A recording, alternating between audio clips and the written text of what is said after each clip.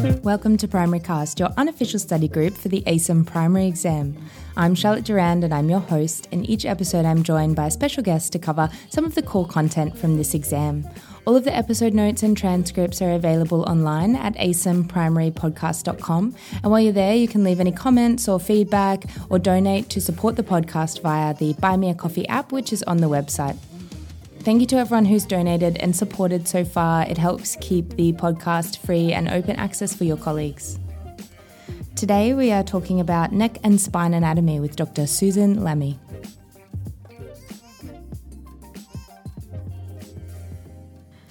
Susan, thank you so much for joining me today for an episode of Primary Cast. It's lovely to have you here. No problem at all.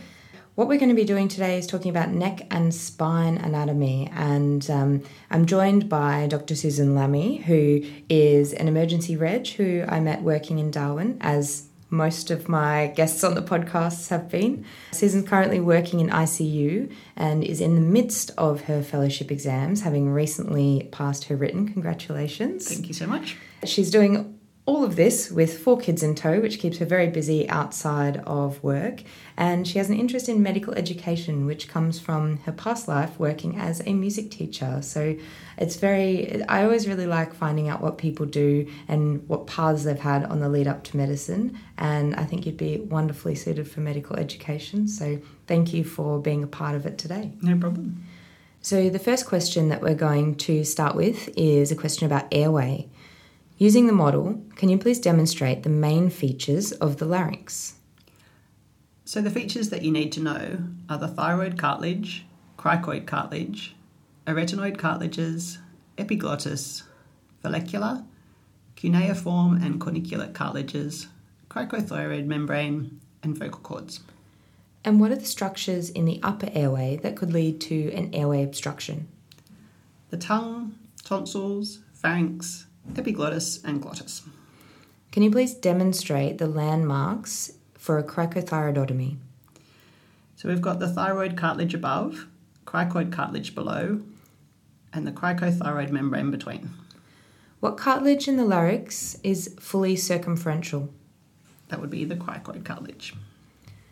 And can you please name the muscles of vocalization?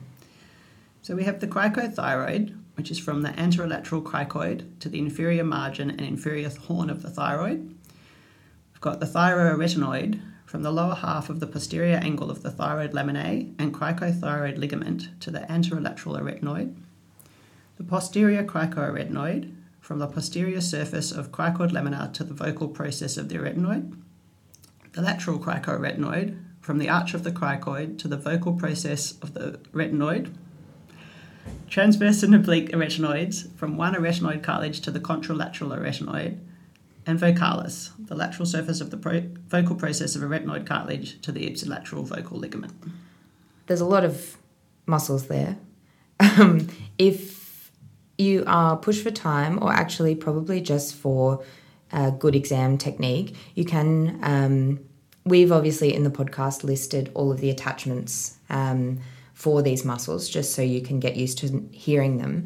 But if you are in an exam, it's reasonable to just list them all first and then move on to listing the attachments, because the examiners will stop you and move you on if that's not required, or if you don't have enough time. And so that way you can get all of the top requirements out in the sort of most efficient way.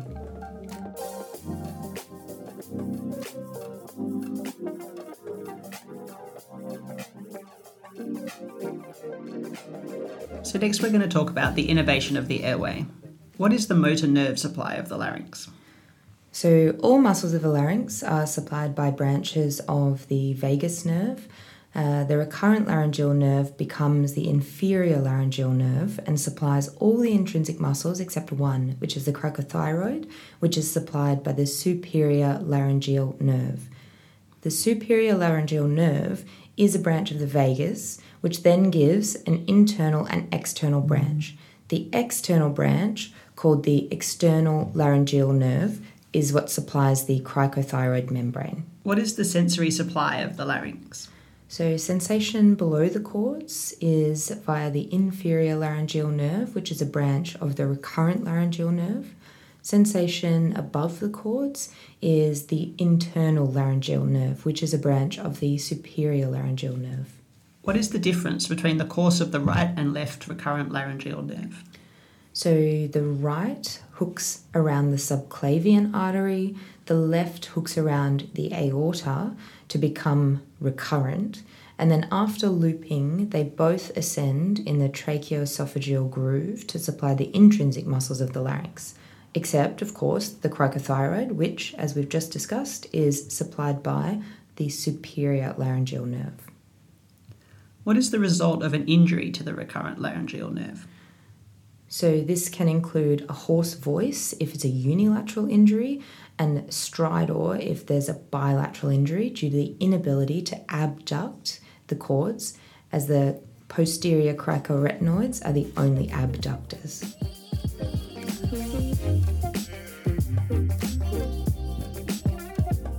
So moving on to question 3, which is about the anterior neck.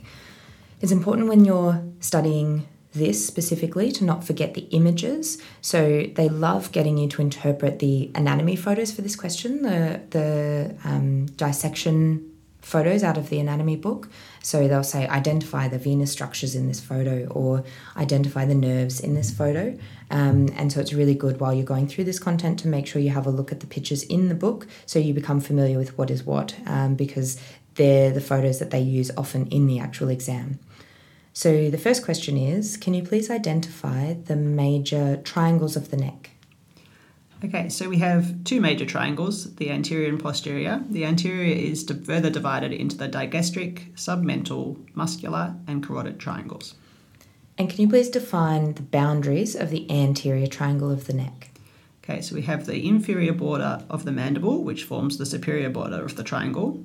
The midline of the neck is the anterior border, and the lateral border is the anterior part of the sternocleidomastoid muscle. Can you please describe the course of the internal jugular vein? So the internal jugular vein is the continuation of the sigmoid sinus. It's formed by the inferior petrosal and sigmoid dural venous sinuses. It descends within the carotid sheath with the internal carotid artery and the vagus nerve, which lies lateral and ventral to the artery. Passes deep to the heads of the sternocleidomastoid, the sternal and clavicular heads, joins the subclavian vein posterior to the sternal end of the clavicle, and forms the brachiocephalic vein. And what major structures are at risk during the insertion of an IJ line? So the major structures that are at risk are the internal carotid artery, the common carotid artery, the vagus nerve, other nerves, the lung, trachea, sternocleidomastoid, thyroid, and thoracic duct. Great. Can you please describe the location of the thyroid gland in the neck? So it's located anteriorly in the neck at the level of C5 to T1. It lies deep to the sternothyroid and sternohyoid muscles. The right and left lobes sit anterolateral to the larynx and trachea. A thin isthmus unites the 2 lobes across the trachea approximately in the 2nd and 3rd tracheal rings.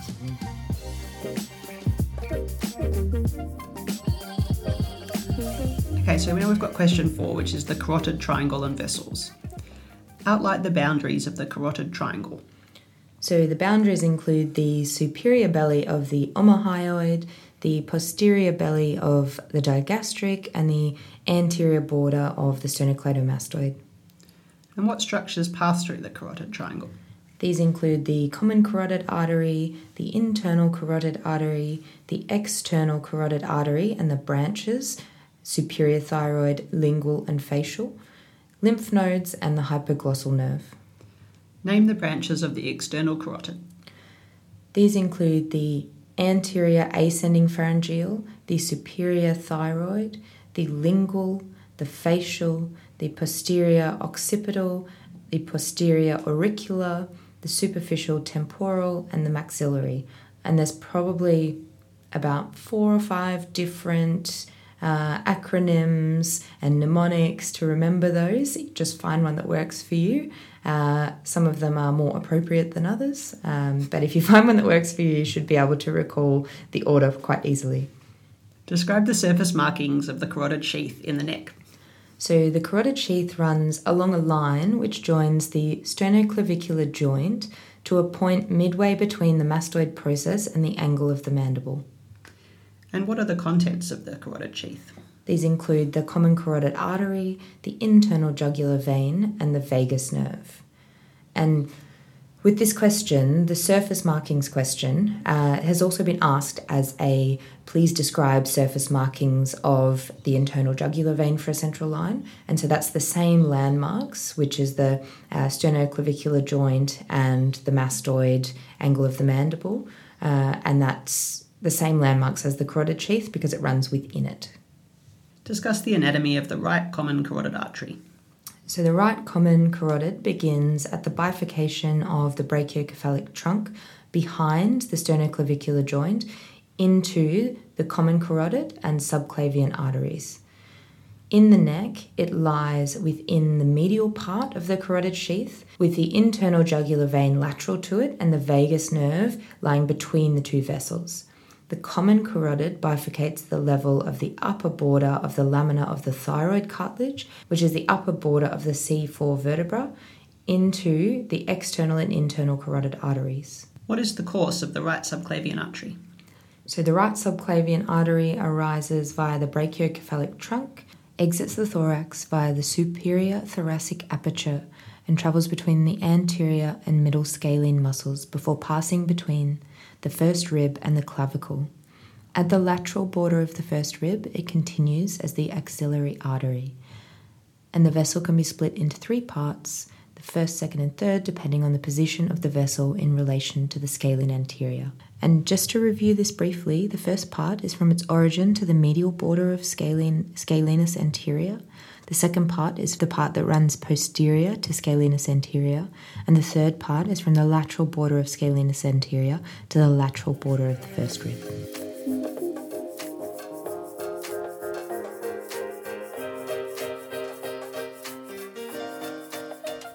So question 5 is about the cervical spine.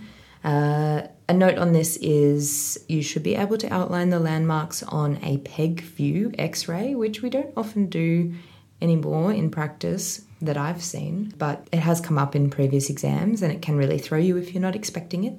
So part of that question is, can you please demonstrate the bony features of the atlas and axis? Okay, with the C1 atlas, we've got the anterior and posterior arch, transverse foramen, the lateral mass with transverse process, articular facet for dens, superior articular facet, inferior articular facet, anterior and posterior tubercles, vertebral foraminae.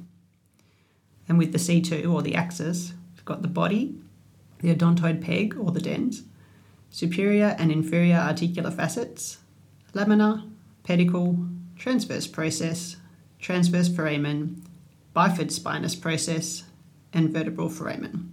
So you'll need the dens plus 5 other features to pass. And what are the characteristics of a cervical vertebra?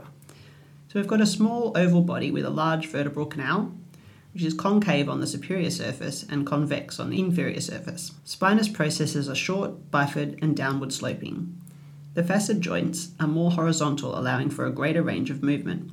Anterior and posterior transverse process, with a transverse foramen allowing passage of the vertebral artery, vein, and sympathetic plexus. Can you please describe the joints between C1 and C2? So we have two lateral atlantoaxial joints or facet joints. These are synovial joints between the inferior articular facet of the atlas and the superior articular facet of the axis on each side. The median atlantoaxial joint is a synovial joint between the anterior arch of C1 and the dens. This is a pivot joint. Can you describe the movements of the head on the neck? Rotation occurs at the level of C1 on C2, gliding on the lateral atlantoaxial joints and pivoting on median atlantoaxial joint. Flexion extension, or nodding, lateral flexion, and rotation occur at the atlanto-occipital joints. And which ligaments stabilise the joint between C1 and C2? So the ligaments are the cruciate ligament, two alar ligaments, the apical ligament, tectorial membrane, ligamentum flavum, nuchal ligament, and interspinous ligament, and the joint capsule also provides support. With the cruciate ligament, sits behind the dens, and it's made of a strong transverse ligament across the atlas and weaker vertical bands from the back of the body of the axis to the occiput. This holds the dens in position and prevents pressure from the dens on the medulla. The two alar ligaments are from the sides of the dens to the edge of the foramen magnum. They are strong ligaments that limit rotation. The apical ligament is from the apex of the dens to the foramen magnum. The tectorial membrane is a continuation of the posterior longitudinal ligament, attached from the back of the body of the axis to the anterior half of the foramen magnum. It lies in front of the dura. Great, thank you. And that's a really good example of listing all the ligaments first and then going on to give more detail, because that will give the examiners an opportunity to either redirect you or stop you if the extra detail is not required for any marks. So our next section is thoracic spine. Demonstrate the bony features of a thoracic vertebra. So these features include the body, pedicle, transverse processes, articular facets, of which there's superior and inferior, costal facets, which are superior and inferior for the head of the rib, and transverse costal facet for the tubercle of the rib. Spinous process and lamina. There's also a vertebral foramen and a space for the intervertebral foramina. What movements occur at the thoracic vertebra? Rotation, some lateral flexion, but very limited flexion and extension. How does this differ from vertebrae in other regions?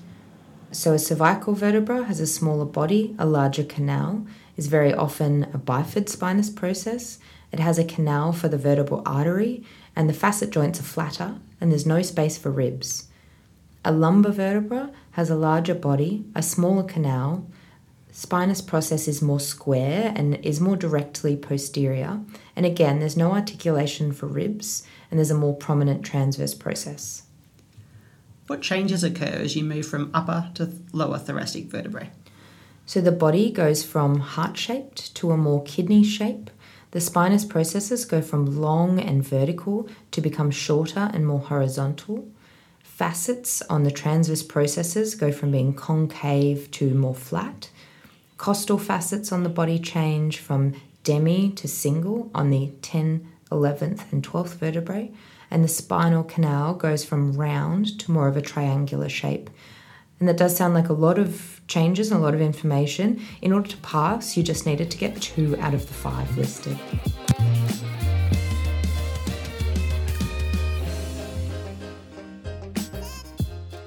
Okay, so question 7 is about the lumbar spine. Can you please name the structures that your needle would pass through when performing a lumbar puncture?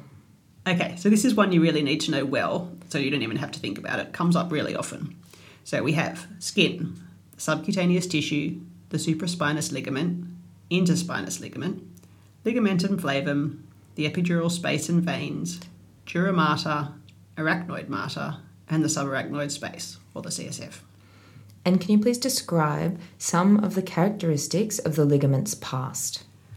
So we have the supraspinous, which is continuous down the spine. It's a strong ligament that is lax in extension and taut in flexion.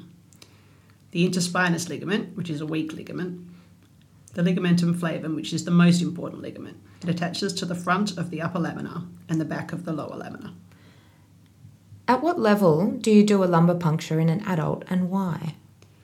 So we do it at L3-4 or L4-5 or L5-S1 spaces. The spinal cord ends at L2, so below this is the safe site for a lumbar puncture. What are the surface anatomical landmarks when performing a lumbar puncture? The top of the iliac crests align with the L4 spinous process. The space above or below this avoids the spinal cord. What movements occur at the lumbar spine? So flexion and extension are the main movements. There's also some lateral flexion and very limited rotation. What factors are responsible for stability between adjacent lumbar vertebrae? So we have bony factors, which is the orientation of the facets and the intervertebral discs. We have ligamentous factors, which is the major stability comes from the ligaments, especially the anterior and posterior spinal ligaments, the supraspinous, interspinous, intertransverse, and ligamentum flavum. And then we have the muscular factors, a thick mass of muscle anterior and posterior to the spine, particularly the erector spinae. And so for the next question, just imagine I'm handing you a lumbar vertebra. What features make this a lumbar vertebra? There are no costal facets. There's no foramen in the transverse process. There's a triangular vertebral foramen. Articular facets lie in the AP plane. There's a kidney-shaped body. The vertebra is larger, and there's mammillary bodies. Okay, and then we're ending on a bonus question because I think that this would be slightly unfair. But also, it was asked in 2010, so it's still up for grabs, and I don't think I studied this at all. So it's included as a bonus, so you don't have to then go and learn it.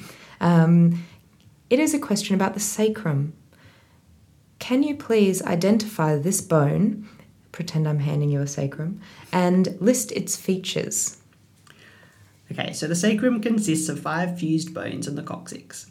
There are 4 pairs of sacral foramina, the ala, sacroiliac joint, superior articular facets, lumbosacral joint, and 5 vertical lines, median, intermediate, and lateral lines. Thank you very much. Just goes to show that if this happens to you and you get a question where you haven't actually looked at it and you don't know what it is, particularly with bones or other anatomy things, if you do a good guess, then you perhaps will get the 4 key features that are needed to pass, because listening to that, I'm sure everybody knows that the answers make sense when you hear them. So if you just list something that seems like it makes sense, then you have a good chance of passing.